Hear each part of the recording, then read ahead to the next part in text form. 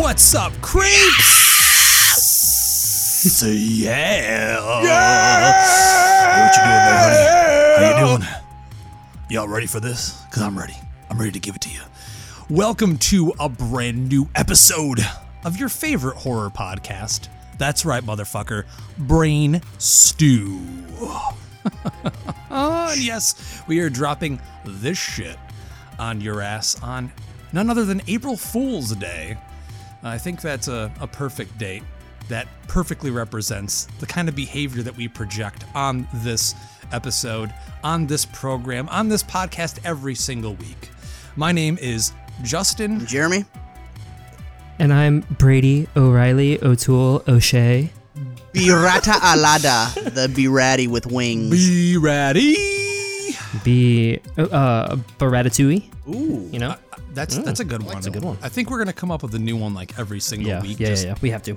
Right off the cuff. But ladies and gentlemen, thanks for tuning in this week on the episode. We have a super special retrospective for you.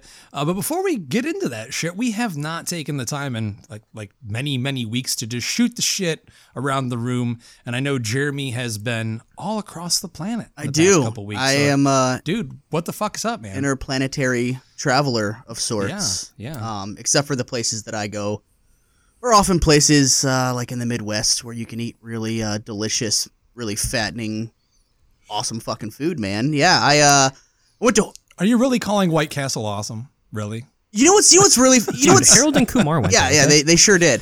Oh, there's a movie about it. That's right. I'm sorry. You know what's really weird about White Castle is sometimes like when there's freezer versions of things that you love, it ends up being like, okay, yeah, I can taste a little bit of that, but it's like the freezer version. Dude, literally, the frozen White Castle shit that you can get from the grocery store tastes identical to how it tastes in store. No way. Fucking identical, dude. To where I was like, yo, this is good, but it literally tastes exactly like the frozen ones. Like, they nailed it. Good for them. They figured out, quality control. Yeah, they're like, yeah, we deep fried them. Just throw them in the freezer, ship them out, get them the fuck out of here. Is that what they sound like in the Midwest? I don't know. There's always that guy in the Midwest that sounds like that. What are you talking about? It's usually Jeremy. You're gonna finish smoking that cigarette? Like, you want the one that I'm smoking right now? Like, yeah, can I finish that? It's like, okay, here you go. I'm not even gonna lie. I've been that guy in the past. You were in Cincinnati, right? I was in Cincinnati, where people call me daddy. Dude, last time I went there, I think it was like 2017, 2018. The whole city smelled like piss. So it's like LA. So it's like LA then. What were you doing there? I went to Warped Tour there. Oh, I thought you were at a dick sucking convention. No, that was Columbus. I know that you attend those on occasion, so I wasn't sure if that's, if Cincinnati was a big dick sucking. For the last time, it's a hot dog eating contest. Oh. It was a county fair. And you made some mistakes. And I made some mistakes. I started too early. It was the judge. It wasn't the actual hot dog. So I went to Horror Hound Weekend, which, man, the last Horror Hound show I went to was in 2018 for the 40th anniversary of Halloween in Pasadena.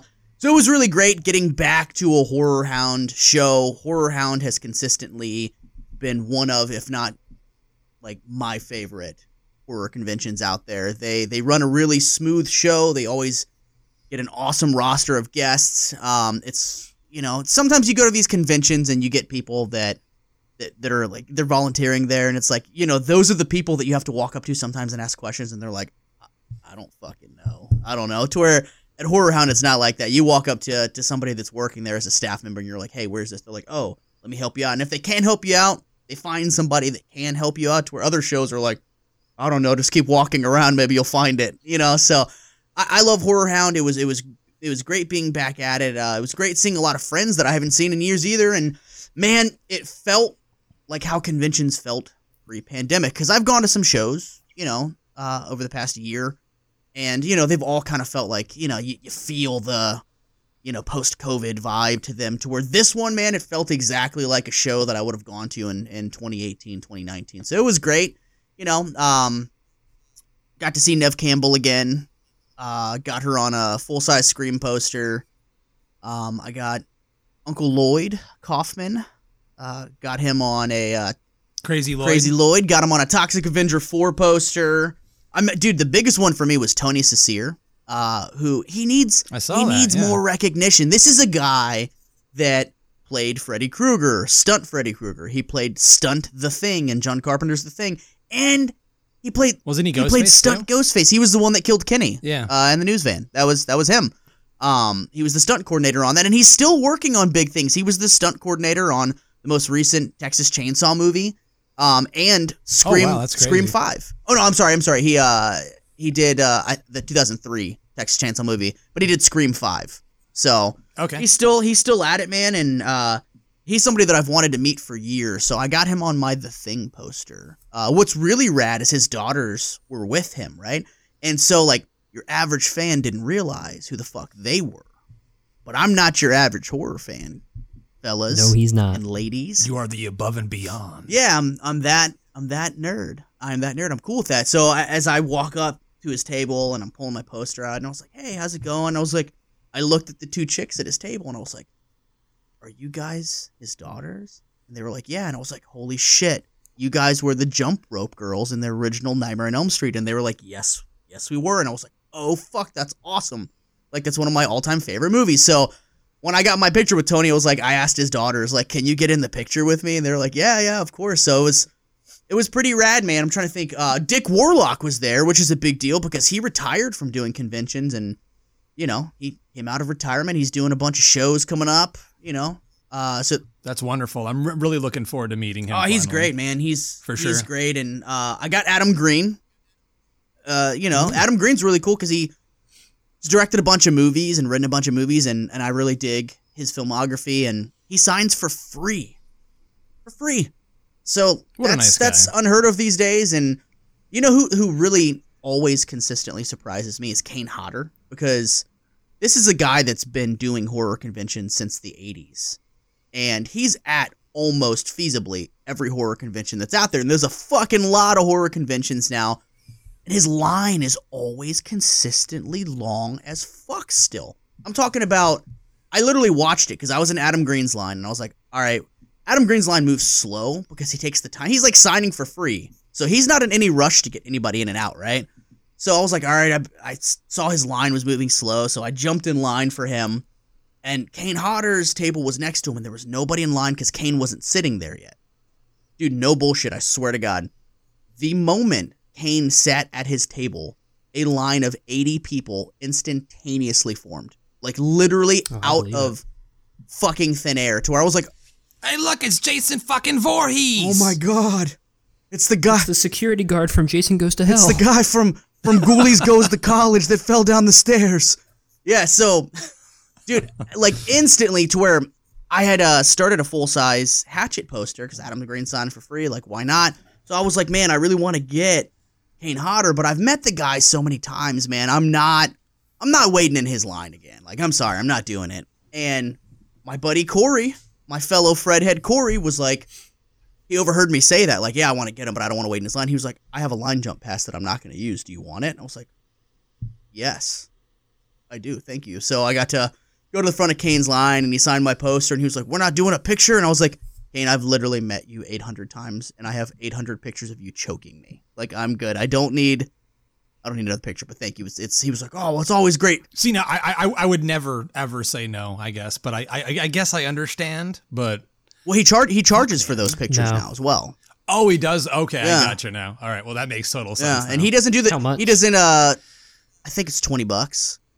$20. I have so many pictures with him. Why do I need to pay $20 to get another one? But actually, I don't think he does the choking pictures anymore. I don't think he can, because he had the lawsuit, right? That's what I've been told. I don't know whether that's just like fan talk, like he got fucking sued, and then like it's kind of like the Richard Gere gerbil thing, bro, I mean, where people just go, yeah, that sounds right. You've had his hands around your neck. When he did it to me, he definitely fucking choked for real. Like, it definitely hurt a little bit. So. And then he fucked up that at that Monster Mania, like, a fan had a machete, like a real machete, and he went to slam it down on the table, and his friend that directed the movie Death House, I think last second he was trying to move something out of the way, and dude, the machete caught his arm, and it was like a literal horror film. Like, he ran to the bathroom and blood was squirting out of his arm. Like, people uploaded pictures onto social media of just like puddles of blood. So needless to say, that was the last Monster Mania event that they allowed any weapons of any kind, real weapons. Yeah. Right. So yeah, that's what I did, man. I got to eat some delicious pizza. I got to eat at Skyline Chili, which was great. And I, had the White Castle thing, man, and it was great. Pooped a lot. And you shat that shit out the next day. Probably in epic fashion. No, probably that same day. Probably that same half an hour later. Yeah. See, I've never had White Castle, and I remember about a year ago for B Ratty's birthday when we went up to hang out with Vintage Horror and saw Scream. There was a White Castle, and I was like, I want to eat that when I'm hungover. And then when I saw it, I was like, nah, I'm good. I like it, man. It's, I'm going to be honest with you. It's just like, it's fast food. You know what I mean? Like, is it groundbreaking? No, but was it tasty? Yeah, it was. It was. It's pretty good. Yeah. Like, especially if you haven't had it in a while. Do you have any near you, Brady?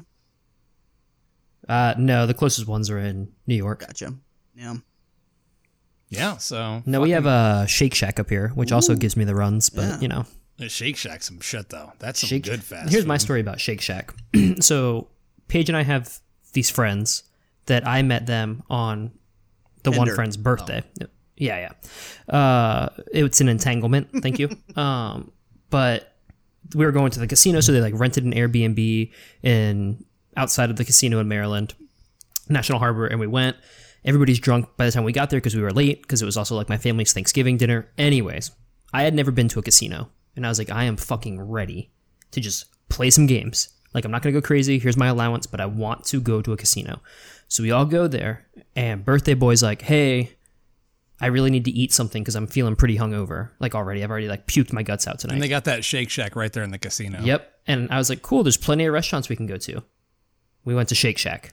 And then we waited in line for, like, 30 fucking minutes. And then after we ate, I'm like, all right, let's go hit the floor. And they're like, actually, he kind of wants to just go home and go to sleep. He's not feeling great. So we all went to a fucking casino just to eat Shake Shack and then went right back to the Airbnb. Was your fucking ankle tied to him, motherfucker? You couldn't have made a big boy decision for yourself. Like, all right, you go get some rest. Would you fucking get in bed with him and massage your shoulders? Everybody was leaving. See, this is why we're here, B Ratty, to school you and educate you and be your fathers. Yes. So we can tell you what you should do in certain the last time we all went somewhere together, I ended up the one passed out in a hotel bed while you guys went out and did whatever the fuck. You're supposed to. You're the youngest. Right. That's part of your initiation. I will say that was like the weirdest sense of time.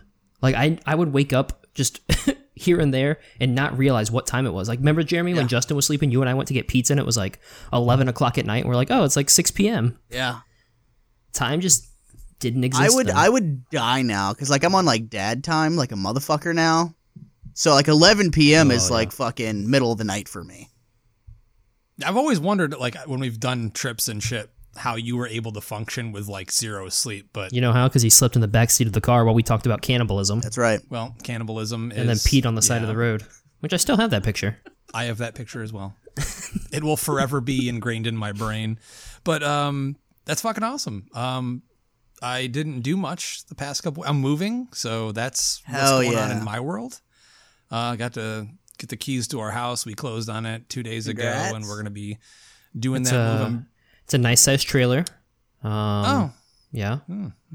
Yeah. Are you excited to finally, like, display a lot more of your collectibles? You mean like almost all the ones that are sitting in storage for the past 7 years? Yes. Oh, yeah, the answer to that is yes. I'm going to have to go through a lot of shit and probably sell a lot of it off or donate it because I collected like literally everything for a long time, and I definitely don't need or want all of that. But I'm most excited to build a podcast studio. So for our listeners, it's going to be fucking rad, man. Like, I'm really looking forward to creating something so we can do more video content and all of that cool shit because I'll have the space to do it. But other than that, I actually went to like 3 concerts in the meantime. That's all I've done. That was fun. I saw the Midnight this last weekend, and they were amazing as always.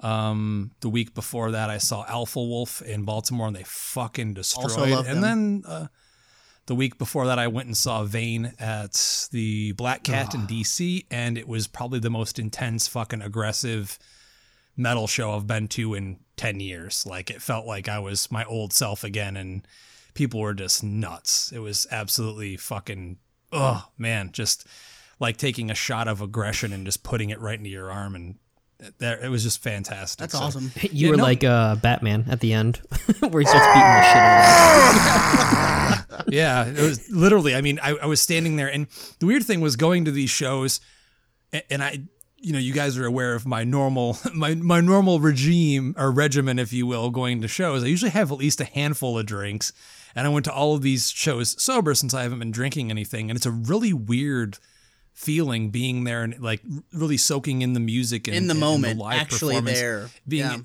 like really like focusing in every fucking bit of every second of music. So it was really awesome, actually. Awesome. I mean, so yeah. Dude, I saw Glassjaw last week. Oh yeah, that's right. Dude, I gotta tell you, man, I'm feeling every bit of 38 years old, because I was like, me and my buddy, we were sitting in the seats above, like, you know, we paid extra to be able to sit and, you know, be in the box seat at the Fillmore? area. Yeah, that's a great area. And dude, like looking down and seeing the people throwing the fuck down it was crazy. You know what's funny is that my drummer and my bass player were at that same show, and then a guitar player from another one of my bands was there as well, and they were like, "You're going upstairs?" I was like, "Yeah, bro. Like, I worked today. I'm tired. I'm old as fuck." And they were like, "You fucking pussy." And I was like, "Yep." As I sit in my comfortable seat and get to actually enjoy the show. But it was it's different, man. Going to metal shows now is different, because I look at how, you know, I'm like, man, I used to be in those pits and doing that shit, and now I'm like, that is a quick trip to the hospital. Easy. I definitely debated that when I was at Vane. Like, I was right there on the cusp, like right on the outside of the pit, and I really wanted to like fuck some shit up. And I was definitely like moving around a little bit, but I was like, man, I used to be doing spin kicks and shit all over the place. I'm like, I'm not about to fucking pull a muscle or anything like that a few weeks from moving to a new place. So, oh god, you know, ruin my gym shit too, bro. But well, the worst is when you get through like the show and you feel fine in the moment because of all the adrenaline, and then the next morning you go to get out of bed and you're like, oh fuck, what did I do? Dude, I've dislocated my jaw at shows from going in the pit. That's from going to the bathroom. I've broke my ankle. I've done all kinds of crazy shit. You know, broken my hand like 3 times, boxer's fracture and whatever. So all back in the good old days. Not all about that now. So especially not when I'm sober. I'm like, I can actually think about those things before I make bad decisions. But enough of all that nonsense. Ladies and gentlemen, we're here to talk about fucking horror movies. And on this date, it is April Fool's Day. We thought it proper to talk about the 1986 American black comedy horror film, April Fool's Day. So we're going to take a quick promo break, and when we come back, we're going to be talking about that Amy Steele, baby, in April Fool's Day. April Fools. We'll be right back.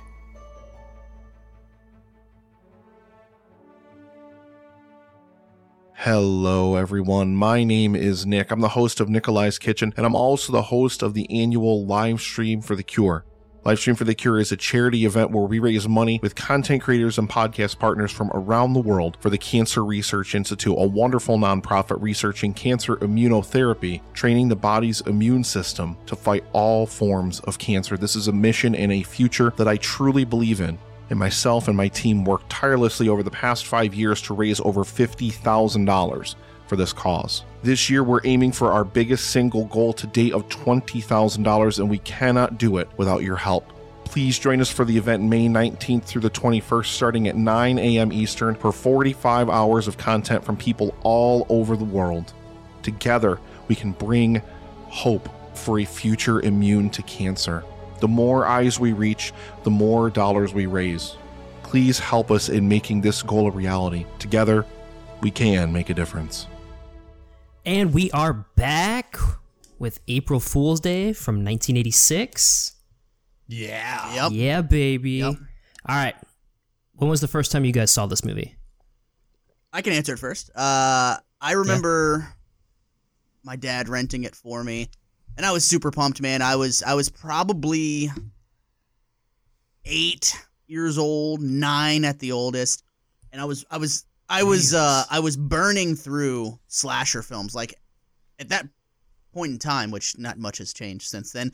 Like slashers were my fucking favorite thing. So I saw that box art with the chick with the weapon behind her back, and I said, all right, well, cool. Let's do this one. It looks like it's gonna be rad.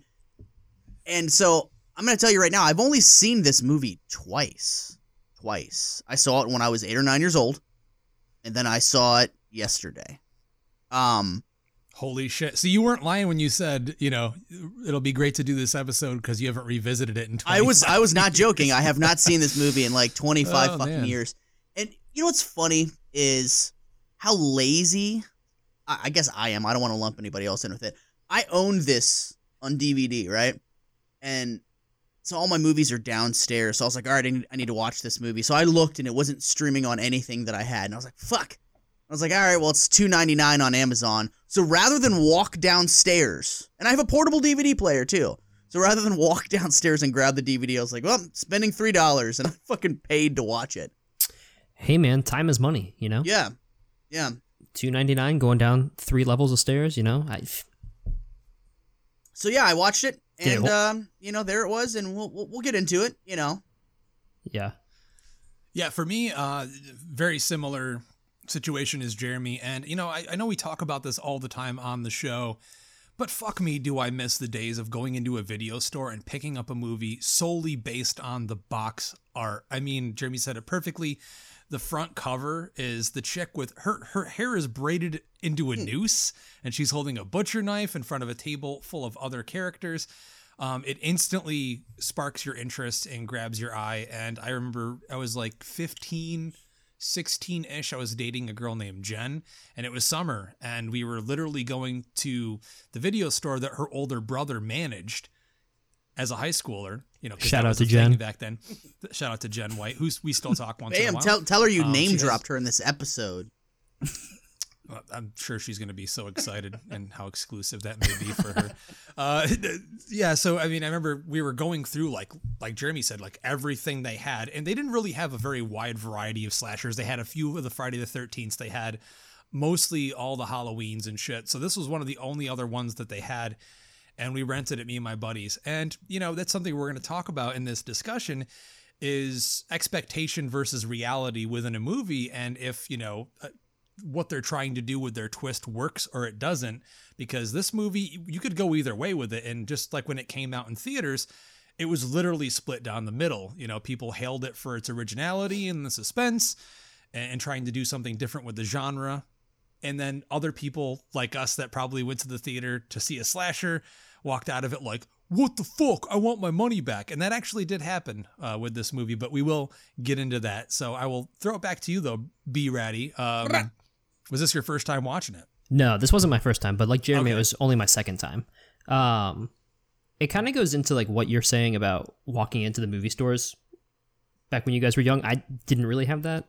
I mean, we had like a shame you didn't get to experience. We had a Hollywood movie, but my parents wouldn't really ever let me go in. They would go in and like pick something themselves. But I'm a huge like champion of streaming services, and for me, it's the same thing. Like you just see everything lined up there. And so how I saw April Fool's Day was I saw the cover.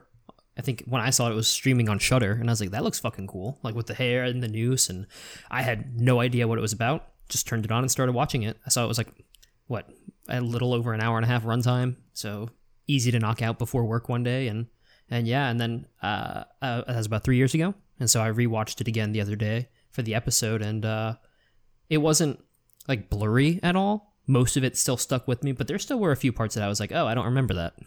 Yeah, I mean, I've watched this movie a handful of times, and I think it was 2 years ago or a year ago or so when Scream Factory, if you will, put out a 4K restoration special edition Blu-ray, which I bought, which is absolutely gorgeous, mind you. So if you're listening to this and you like the movie, or after hearing this, you want to see the movie, pick it up. I'm pretty sure it's still in stock.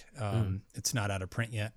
Gorgeous looking fucking movie, man. I'll tell you that right now. Oh yeah, but I think. Oh, I didn't mean to interrupt, but no. Interrupt this me all movie, you want, motherfucker. This I'll movie put is much for right now. Okay, you know what? I'm done. This movie for me, one of the biggest things that sticks out on the rewatch was that it gives me that overwhelming feeling of springtime. Yeah. You know, where like a Friday the 13th movie might give you the feeling of summer. Halloween is obviously Halloween. This one, like, just watching it, especially the shots of them like on the ferry going over across the lake, I was like, man, I'm ready for it to be spring. Did it give you the spring fever? It gave you the spring fever. Give me the spring smelling fever. The flowers, your balls are getting hard, your dick's starting to get erect, and you're like, I'm ready to jizz, man. Well, that was Amy Steele. But yeah, we'll get into that. Yeah, for sure. Yeah, so this movie came out, and it made some money. It looks like it was like, I think 3.4 million during its opening weekend. It ended up grossing 13 million, and on a budget of 5 million. You know, that's a win. Small success, but it was Paramount Pictures, and they were the house of Friday the 13th and Jason Voorhees. So typically those movies made a decent chunk more than that. Which it was produced by Frank Mancuso Jr., who was producing the Friday the 13th films.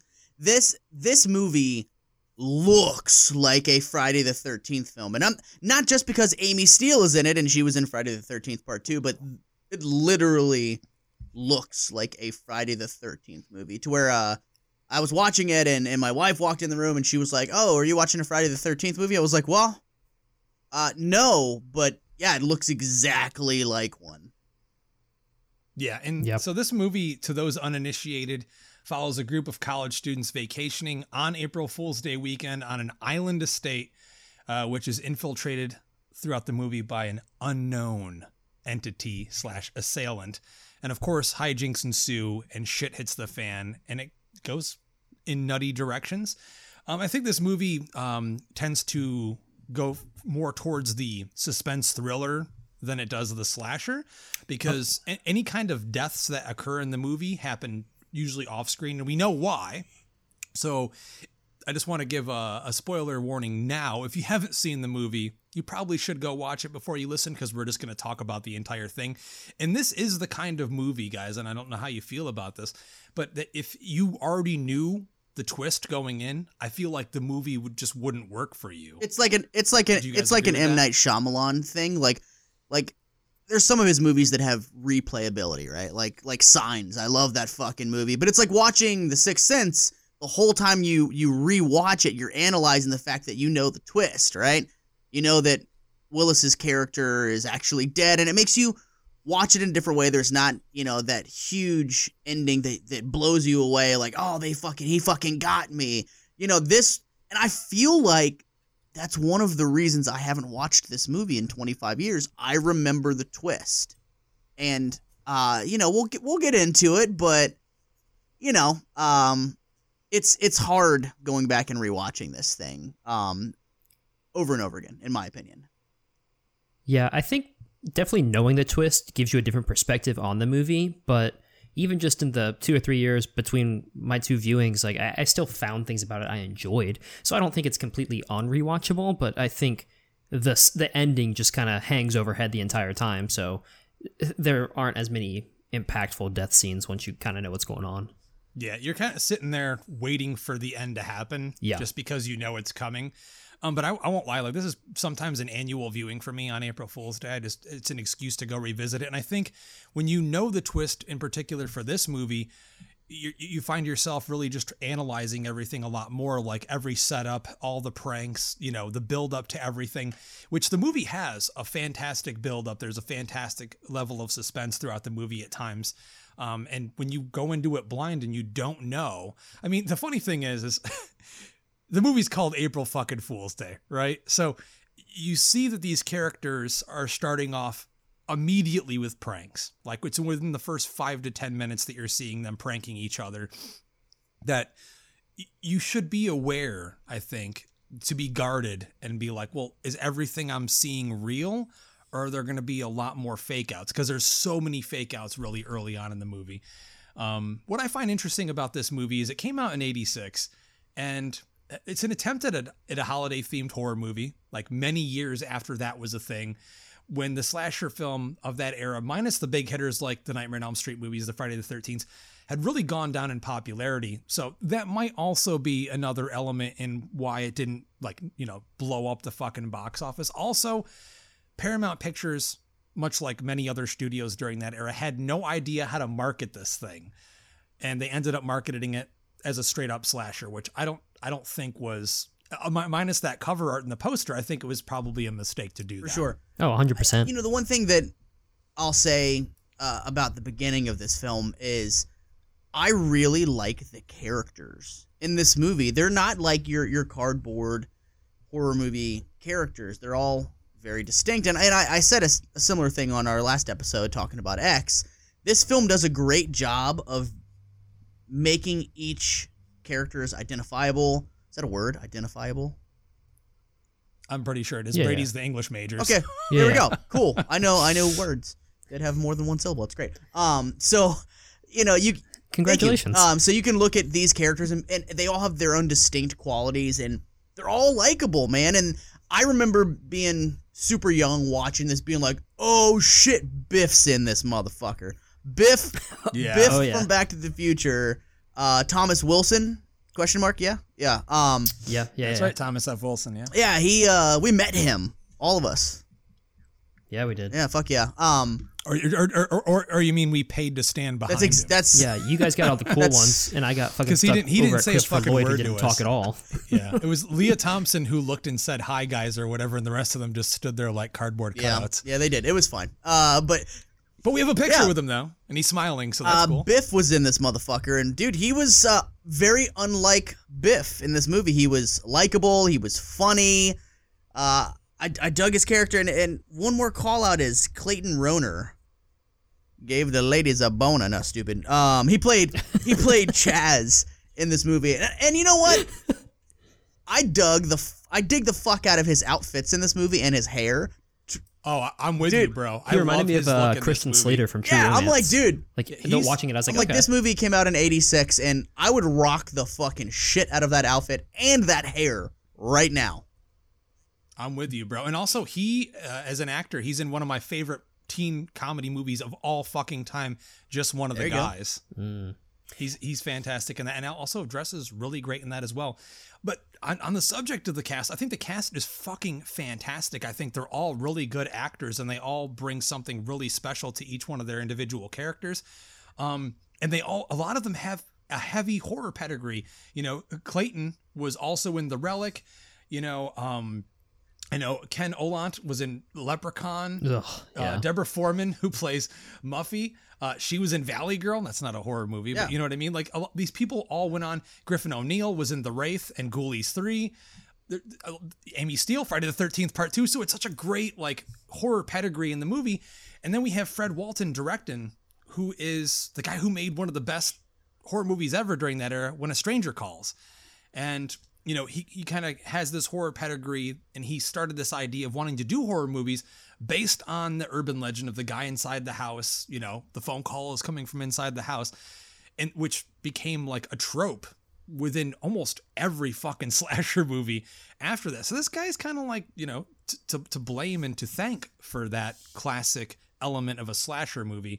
So he brought something, I think, a really special type of direction to this movie. So it's got all of the talent in place to make something really great. Does it work? Does it all work? Does it work a little? That's the question. Yeah, I do. Going back to the beginning, Jeremy, you talked about the characters. Yeah, I think it's a great introduction for all of them, and they seem to mesh together really well. But the thing that stuck out for me is like that found footage kind of aspect where they're filming each other.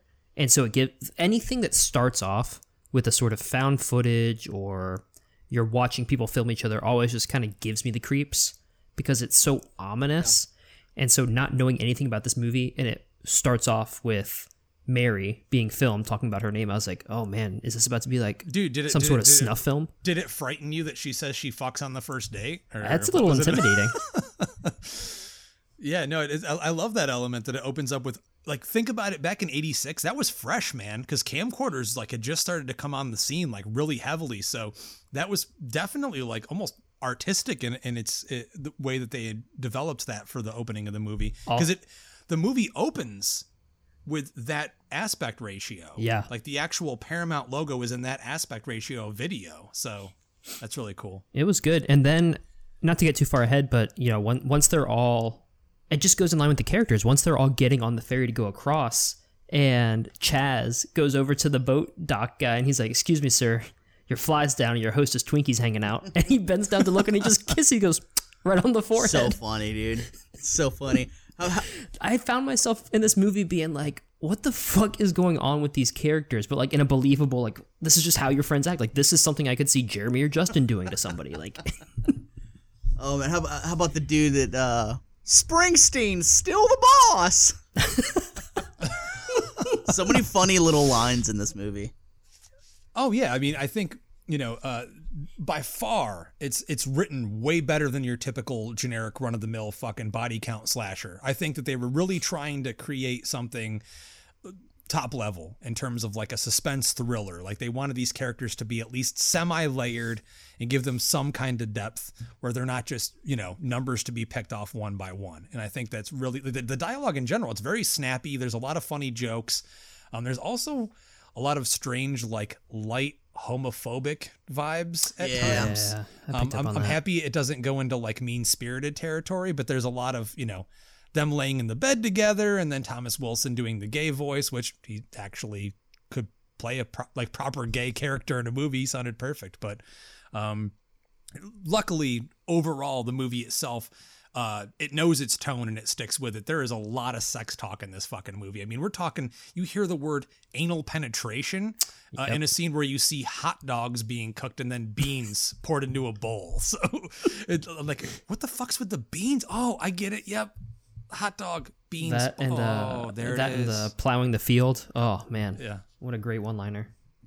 But yeah, so this movie sets up right from the beginning, and you're seeing this group of kids. You're getting to know them, and you're seeing that they're pranking the shit out of each other. And one of the first pranks you see is, like, I don't know what the fuck the game was. Was it a thing in the 80s? Like, was it normal for dudes just to be like, yo, let's grab a switchblade and fucking try to stab each other? Like, I didn't know that was like a normal, I mean, other than like the fucking Beat It video. I don't know. We never played that in Mennonite school, so I don't know. I'm going to have to defer to you guys. Yeah, no, it was like just kind of a strange thing. I'm like, oh, okay, so it was normal for kids to be like, yo, you wanna try to stab each other? That was a really intricate prank, though. Like, they had to have like put a lot of thought and work in that, and like for him to be able to, in a split second, like, put that little appliance on himself, like, that was pretty intricate, man. Good for them. Yeah, good for them. I mean, I think even before we see that, one of my favorite things about the opening is, this character, Muffy, kind of having this flashback. She's down in the basement.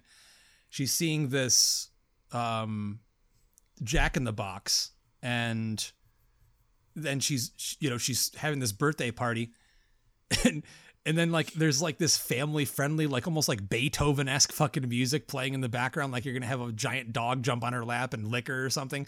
And then the Jack in the Box opens up and it's like this fucking disgusting penis monster. Like a fantastic jump scare in that scene. Oh, not all Jack in the Boxes look like that? Just the ones that you have, Brady. Did you not have a Jack in the Box when you were a kid? I did, but I didn't really like clowns. So. It is kind of an old school thing. Like I remember I had one, but it's not like kids are. I mean, Jeremy, you buying your kids Jack in the Box? No, those motherfuckers are scary as shit. I mean, yeah, it's an intricate prank, and especially like when Arch just like chucks the knife at him. I was like, whoa, what's going on here? And then comes up and they're all laughing, and then the fucking boat hand. Was it Buck? Was that his name? He's like, Buck, yeah. No, I'll just tie it in from down here. And he's like laughing at it all. I was like, if I was this boat hand, I would not be having any of this shit. Like, I just jumped in here to save your ass on my boat, and now I'm just laughing in the water like, oh, these kids, fake knives. Yeah, and I'm like, oh, so the name of the game is Stretch. I had to like look that up because I'm like, what the fuck are they talking about? And then they're like, what are you, a fucking wimp? It's like, shit, man. So like, I mean, I'd be like, yeah, I am. Playing with knives, man. You don't fuck around with that. But like, we see this character, Buck, the boat hand, and he looks like he gets like smashed and has got the big fucking eyeball hanging out of his head. And it's not to be confused with Bucky from Halloween 4. Bucky! No. Bucky! Don't try that Halloween shit with me. Don't try that boat and shit with me. I love the boat prank with the dude that gets his face, quote unquote, like smashed from the boat, and he like comes up and his like face is all fucked up. He's got like an eyeball hanging out. It's pretty. I love that one, and like, dude, I remembered that, and I was like, oh shit, like it still hit for me. I was like, I really dig that. I got to be honest, at this part, I kept getting Sleepaway Camp, the opening, mixed up with this one. So I remembered the guy getting hit by the boat, but I didn't remember like him surviving and having the fucked up face. I was like, oh, it's going to be like in Sleepaway Camp when they die. But I mean, imagine that, like you're a bunch of fucking young college kids. You're on this boat. You're prepared to have like a super fun weekend of partying, and it looks like an attempt at penetration with sexual interactions. And then you see this fucking boat hand get his fucking eye popped out of his head. And they're always kind of like, okay. I was going to say, it didn't affect them. Well, no, not time to go get fucked up. That's something that happens a lot in the movie, where there are situations where, you know, as the suspense builds and we think some of these characters are being killed off and they witness some of these things, 2 seconds later, they're still trying to have sex with each other or making jokes or, you know, fooling around, if you will. So it doesn't necessarily play in the way that you think they'd want it to be, considering that they're trying to play it straight for the audience to not think that any of this shit is fake to the build up to the end. You know what I mean? I would think that you'd want all the characters to be like terrified by these events, not like, yo, I'll suck your dick, bro. Yeah, I also think that the movie kind of suffers from, it's not a true slasher, but because it's marketed like one, you're expecting the killer to be Muffy, or you're expecting the killer now to be Buck because he's the one who's been hurt and like the revenge. So throughout the movie, you're like, well, this isn't really adding up. And so that's kind of like, especially on the second time around, you're like, well, this is why it doesn't add up. But I found myself on the first viewing being like wondering why does Muffy want to kill them? Why? I understand Buck, but Buck's in the hospital. Like nothing made sense. This movie, and I'll just throw it out there early. I don't really give a fuck. This movie's really weird because it's a slasher movie, right? That has all the tropes of a slasher movie, but every single kill, it cuts away. Every single one to where it's like, fuck, that's the payoff. Like when you go to a Friday the 13th film, the kill and the close-up on the kill is why you purchase the ticket for admission. That's why we show up, is for those kill shots. That's what makes slashers great.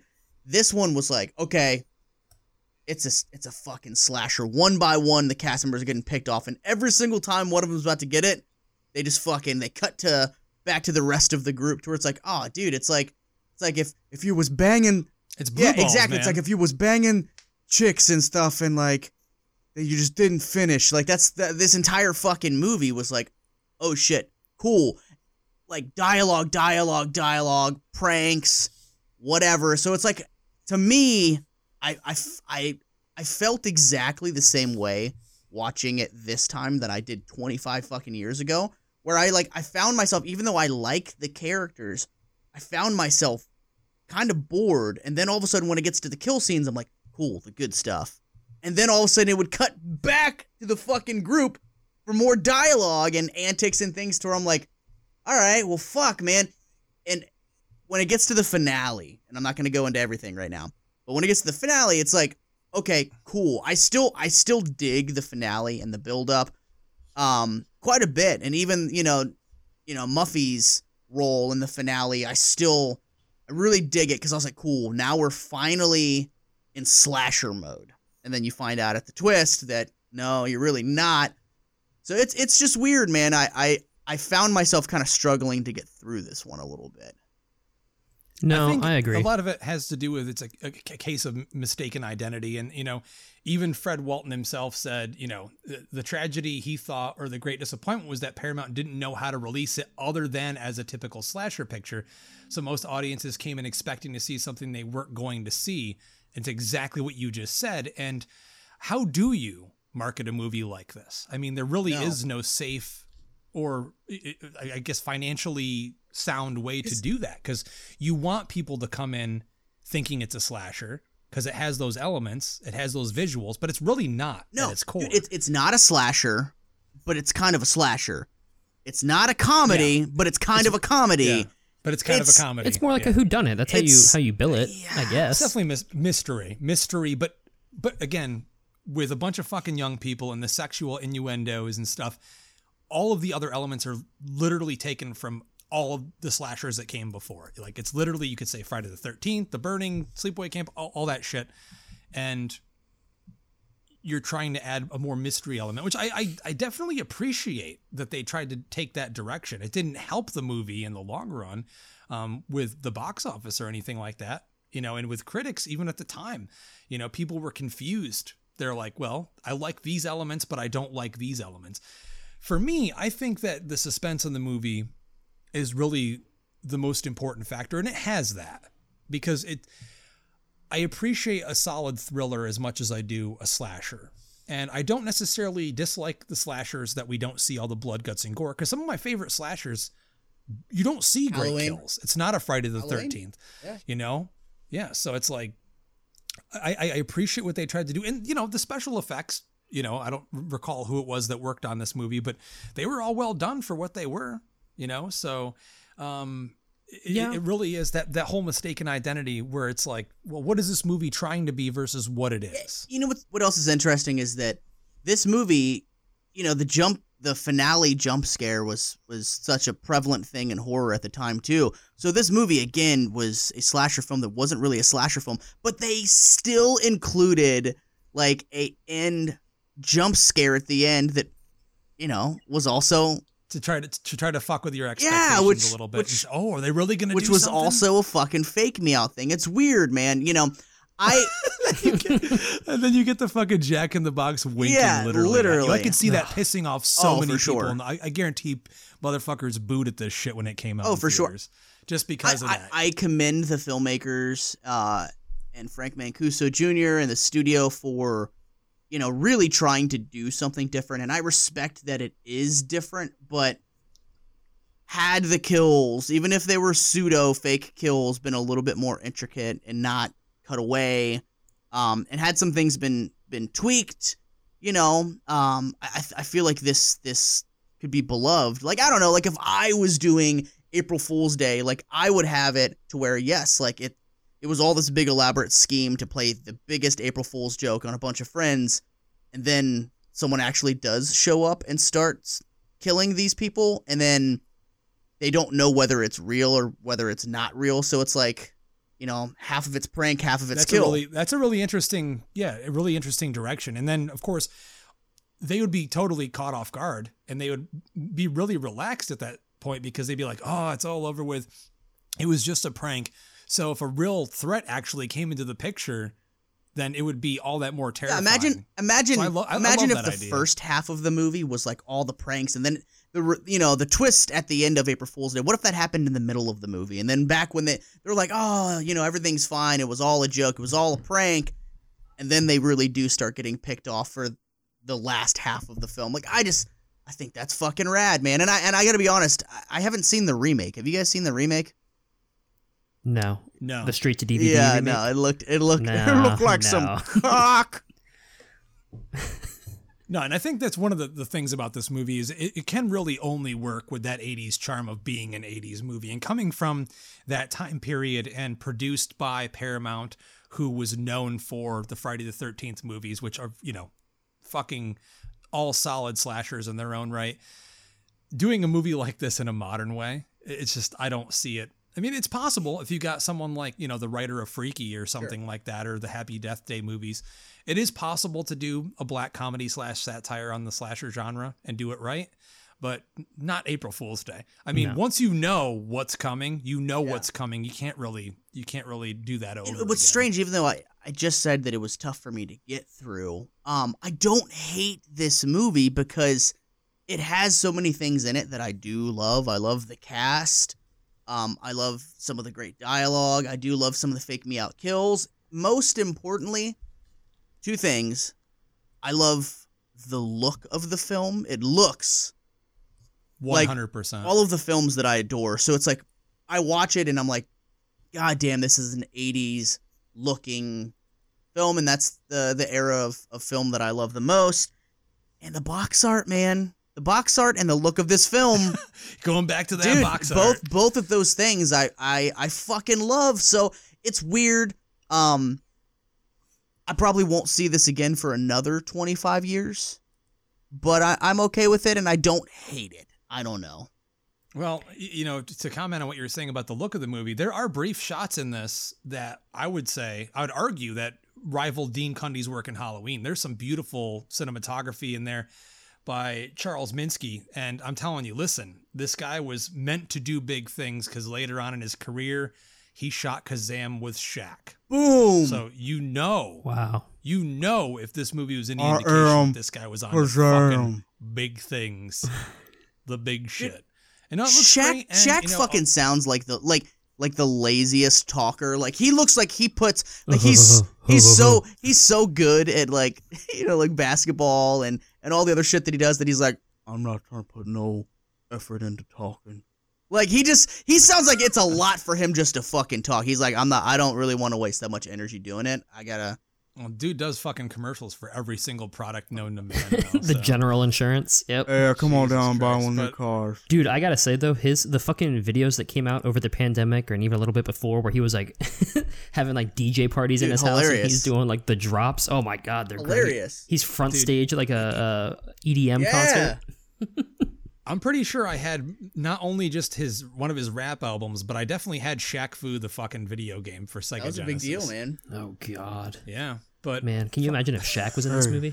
Hey, I'm in this April Fool's. No, of course. Movie. I mean, this is the mid '80s, and it's a slasher/horror movie. So of course, that seeing a black character in a movie during that era was probably slim to none, unfortunately. But yeah.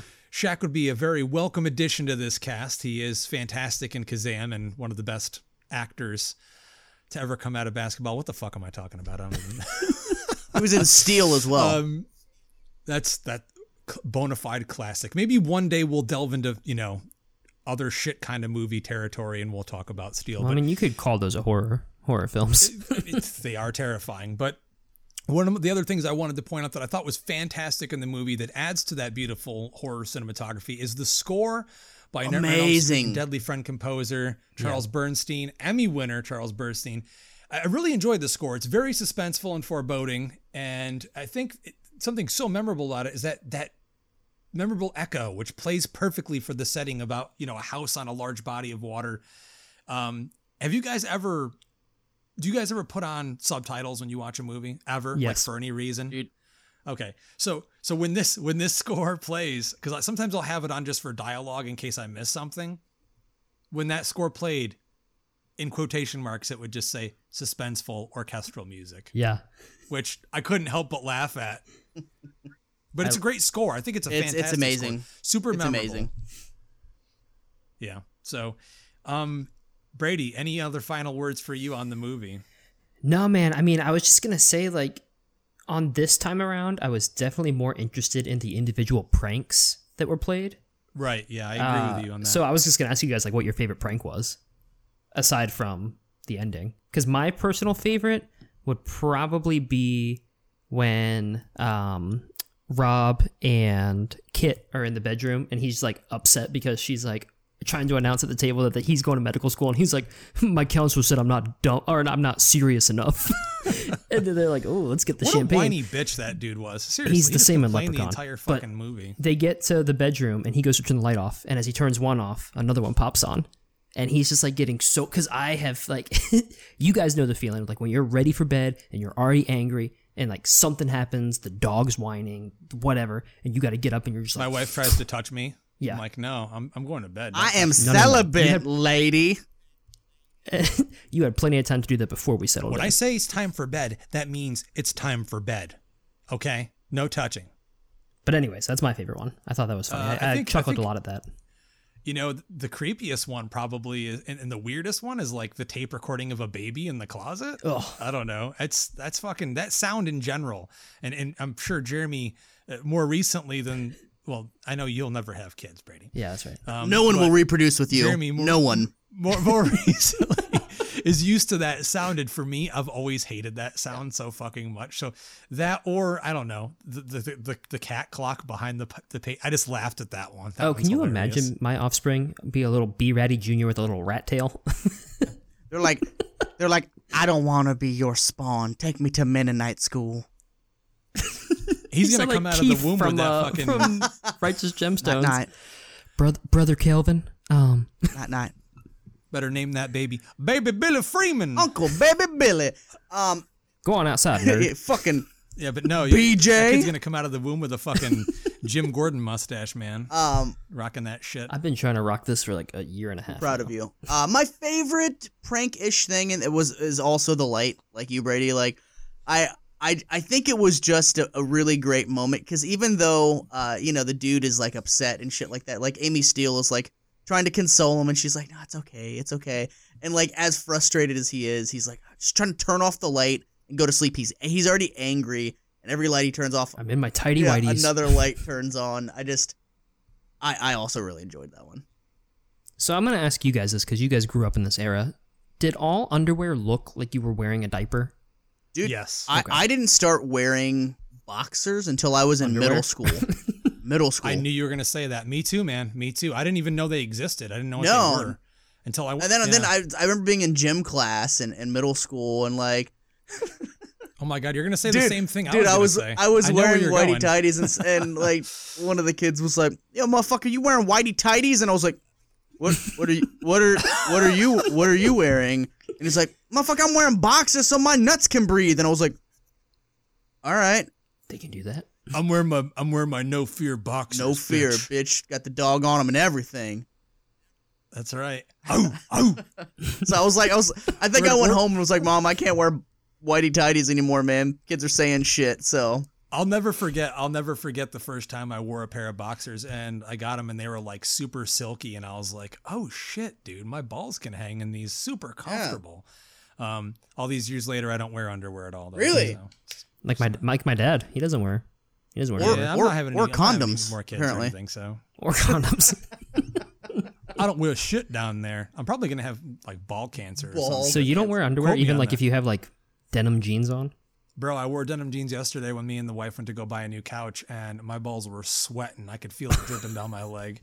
But no, I don't. I just, pre-COVID, I was wearing them because I had to go to work. But when I started working from home, I either wear my fucking sleepaway camp short shorts, or if I have to wear pants, I wear them, and then I come back home and put the short shorts hold on. back on. Do you wear underwear I with the thought short you- shorts? Fuck Oh no. my god, you're like, The underwear would be longer than the short shorts, dude. No, man. Have you seen these short shorts? yeah. They're meant for dudes to see your balls and dick hang out at the gym. So I don't want to disappoint them. Yeah, you do like an overhead press and all of a sudden, bloop, just falls out. Actually, yeah, that does actually almost happen. But I'm like, whatever, dude. I'm like, you go to the gym, and if a girl has a nip slip or a butt slip or something, that's fine. So if my nut comes out, it's like not going to be a problem at all. I don't see that as, who's going to be really offended by it. It's almost like I'll just give him a wink and you guys have seen waiting, right? Yeah. It's almost like that. We make it a game at the gym. Who has to look at somebody else's nuts? I love how we're talking about whitey tighties and Dude, nuts yeah. right now. I had a guitar player in one of my bands named Chris that he wore these Dickies pants, and the word Dick-E really is prevalent in this story. So he had these Dickies pants that he really liked, but the zipper always accidentally came down on them. Like they never stayed up for long. And so this was like back in the day when you wore boxers that had like the little button in the crotch area, so you could unbutton them and take your dick out. Yeah. Well, Great concept. so he was in high school, and he was in like TV production class or something, and he said in the morning they all got in a circle and like did some type of like morning exercise or whatever, and he said that all of a sudden he just felt a chill, and he said he looked down and he said not only had the button became unbuttoned in his boxers, but his Dickies zipper had came down and his fucking whole dick was hanging out of his pants in class. And The mushroom was out. He said he was like, damn, why is it cold in my crotch? And he said he looked down, and he said that when he looked down, he noticed a couple other kids look too, and his fucking dick was hanging. He was like, oh, and like put his dick back in his pants. But could you imagine the terror of I was in a circle of peers, and my dick appeared suddenly out of nowhere. That's like every high school kid's nightmare. That's an entirely different kind of circle. We're talking about dude. that. Oh man. So that story's always stuck with me because I'm like, yo, that's like one of my worst fears is that my dick is just going to be out in public somewhere. Have you guys ever had that happen? Real talk? Like worried, not that you know that somebody saw it, but are you worried that there has been a situation where somebody might have seen your dick? I'm positive that Justin, every Monday, Wednesday, and Friday when you're at the gym. Yes, I know. Listen, no, I'm saying even like Justin's like, I work out way more than that. There used to be brother. Here, brother. There used to be this guy that I go to this bar all the time called Shigunda's. This is like we're talking like 18 years ago or whatever, shithole dive bar. And every time he saw me, because I'd usually go there late at night, and I would be wearing like tough guy hardcore gym shorts and shit. No underwear underneath usually when I wore the gym shorts, even back then. And he'd always see me wear the shorts, and every time he'd get a chance, he'd try to pants me. Oh my God. You know, we'd all be hammered and shit. And he definitely did on a few occasions where like, packed, tiny bar packed, and he'd come up from behind me coming out of the bathroom or something, and he would just pull him right down. So that is actually on more than one occasion occurred, and I did not give a fuck. I mean, I tried to punch him afterwards just because, go fuck yourself, bro. Yeah. But yeah, I don't think I've had any balls. public prying eyes staring at my fucking dick. I don't think that's happened to me, not that I can think of offhand. Because I have been very concerned that would be a thing one day. I feel like I check my zipper constantly. Like, because my buddy Chris's story fucked me up so much that I feel like I do check my zipper quite frequently every day. Yeah, I know for a fact that people have seen my penis because I used to have to strip down to take a shit, like completely nude. Dude, so did I. Whether I was at home or in public. Yeah. If I'm home, I'm still getting butt naked to take a shit. Oh yeah, there's nothing like just taking an ultimate free dump. But anyways. I gotta say, I gotta comment though, real quick. We're not going off on a tangent too far because this show has always covered the discussion and topic of taking shits and dicks. Yeah. Two huge subjects on this show always. So, to new listeners, get used to hearing this on more than one occasion. If you're just like, what is happening right now? Fucking, it's April Fools. April Fools, bitches. Yeah. Ha ha ha! That's really funny, you guys. Fuck you. But anyways, so yeah, that's all of our hanging dick stories. That's all of our. No, I got plenty of more than that, but we don't. That's like a whole other. Maybe that'll be like a. We'll have to ask our listeners if they want a full Patreon episode.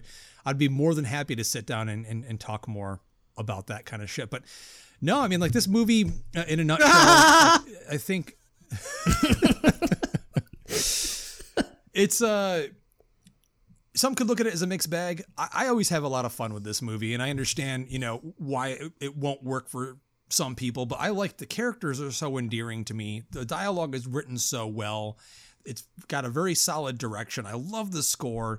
I do agree with Jeremy that it holds back on the kills, but that doesn't necessarily bother me because I know in the end of the movie, there's a reason for that. If we saw like a dude getting an axe in the head, that would be a lot less believable when you figure out at the end. Spoiler alert, no one actually gets killed. Oh. Every single kill is off screen for the most part, and no one actually dies in the movie at all. Not a single death in the movie. Nope. So, yeah, the movie ends with Amy Steele comes in the room and she's fucking pissed. Like, she great performance by her in this movie, by the way, because she's really angry that she's been fucked with. Muffy plays this evil sister character, Buffy, where she looks fucking deranged and terrifies the shit out of her. And I think anyone would be scared. And I would be the friend where I'd be like, go fuck yourself. I'm leaving now. I wouldn't just be like, yeah, sit down and we're going to have a good time so you can tell me what you did. No, I'm out of here. Seriously, you fucked with me. You busted my balls way too hard. I'm out. Well, poor Rob's stuck in the closet. I love you. He got it the worst. He gets the shit end of the stick. He got it the there. worst. Yeah, he definitely did. But yeah, so the movie, I can see, like I said earlier on in the episode, I could see audiences going to this, having it be marketed as a Paramount Pictures slasher movie and walking out and, the Jack in the Box winking at the audience says it all, really. Like, audiences don't like to be fucked with. They don't like their expectations to be messed around with versus what they think they're going to receive and what they get. It's just, a lot of times it's doesn't like work. M. Night Shyamalan's You know? The Village. Remember how fucking angry people were over that fucking movie? Oh, were they? Furious. I never saw it. It's because it's supposed to be historical, and at the end they figure out, oh, it's actually modern time. and they It's just like live. essentially a cult Yeah. that lives in the woods with no technology, and there's not even any, like, it was billed as a monster movie, and there's like, you find out there's no fucking monsters. It's modern time. Okay, to you guys, that community seems unrealistic. But coming from me, You're like, that shit is real, bro. I lived that shit. I was like, damn, You lived that shit. I lived that shit. That shit was my life. Are we trashing or treasuring this movie, guys? Yeah, no, I mean, we got to go around the horn here. I'll start with Brad. Burrata. So, I like the characters. I like the music. There's a lot to like about the movie, but I gotta trash it, man. Like, it doesn't have enough rewatchability where I can watch it every year.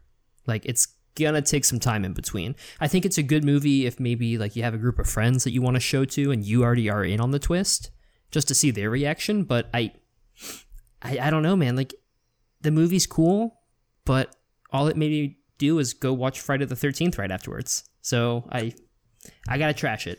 Oh, you watch Friday the 13th movies every day anyways. Yeah, but I watched this one. Love Amy Steele. I think she was phenomenal in this movie, especially the ending with the chase and how mad she is, and she's just like really selling it. But I just don't think there's enough in this movie. And like Jeremy said, it's too wordy. Like, there's so much dialogue in this, and yeah, you laugh at it and it's funny. It's but like almost like Tarantino wrote this. yeah, it just, there's no payoff whatsoever. That's fair. So I gotta trash it. Yeah, like I said, there are some things that I like about it. You know, I'm a collector, as you guys know. I like getting autographs from films that I dig. I can safely say that I don't own an April Fool's autograph nor poster. I do have the DVD, like I said, but that's the extent of it. I can't do it, man. I can't do it. I'm gonna trash it as well, because this is not a movie that I go to. It's not something that I love. This does have a cult following, because going to the conventions, there are people that love this thing. I've seen April Fool's Day shirts, people getting the autographs. So this is a cult film. I'm just not part of that cult. I'm not in on it. I don't love it.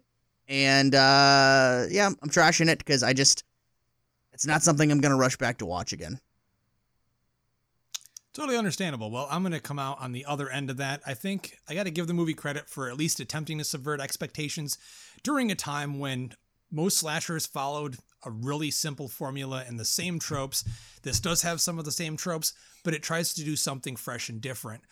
A lot like what we got with Freaky and Happy Death Day. Those movies, as modern horror movies and takes on slasher movies, work way better than this. But this was an early conception of that idea, that you could take this basic concept, play with it a little bit, have a little fun with it. And like the other boys already said, the characters are all fantastic. I love the dialogue actually in this, because it seems like someone that knows how to wrote the dialogue. And of course, Biff fucking Tannen. McFly, anybody home? Don't be so gullible, McFly. Any movie with Thomas F. Wilson in it is going to make me like it. So I watch this almost every year on April Fool's Day. My wife, strangely enough, loves this movie, which is weird. She actually looks forward to watching it. Whereas a lot of other slasher movies, when I throw them on, or movies of that era, and I hate to keep calling it a slasher because at its core it's really not, but it is. So confusing. But no, she enjoys this one, and this is one that we just have a lot of fun with it, you know? So I'm going to treasure it. It's a movie that I like. Would I buy a t-shirt of it? Probably not. What if I met Amy Steele, would I have her sign a poster of it?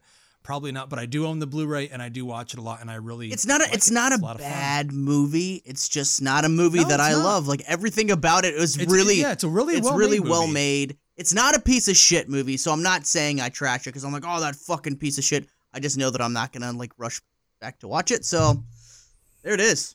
Yeah, that's how ladies and gentlemen, it fell for me. Yeah. That's it for this special April Fool's Day episode on April Fool's Day. We'd like to thank you for listening. And if you like what you're hearing, seriously, like, there's a place you can go to tell us that you like what you're hearing. Jeremy, you should tell them where they can find that place. Hey, thanks for having me on the show again, Juice. Brendan, it was nice seeing you as well. If what fucking year did Jurassic Park come out? That was like 1993. 93, In 1993, I saw the biggest pile of shit I ever seen on screen ever. It was a dinosaur shit. And if the shit was that big, how big was the dick that was hanging right above where it came out? That's the question I gotta ask. And GeoCities server's down, so the website's not up right now. My nephew Larry, he's working on it as we speak. Now, actually, he's at the bar, but probably this weekend he's gonna work on it a little bit. So thanks for that, Dustin. Yeah, head over to the Angel Fire instead. But no, ladies and gentlemen, if you like what you're hearing, seriously, it's really simple. It takes 2 seconds. Head over to iTunes, leave us a 5-star review, or if you use Spotify, it's even easier. You just have to leave a star rating. You don't even have to say a thing. It's really simple. And if you want to chat with us, I don't really plug this often enough. We have a fan group. It's called Official Fan Group. If you go to our Facebook page, just search Epic Film Guys, and you'll see it. Oh, shit. Join. MySpace.com oh, no, here it is. /epicfilmdumpster / Yeah, I'm pretty sure. I don't know. I think we might be on MySpace. I think we might have started this at a time when I don't know, who the fuck knows. But thanks again for listening. And of course, I'm Justin. Jeremy. I'm Brady. And as always, we like to ask you to keep it creepy. Slow. Too bad you're crazy. Too bad you're loony as hell. So long it could have been swell together. Too bad you're a wacko. Yeah, I'm gonna end it there.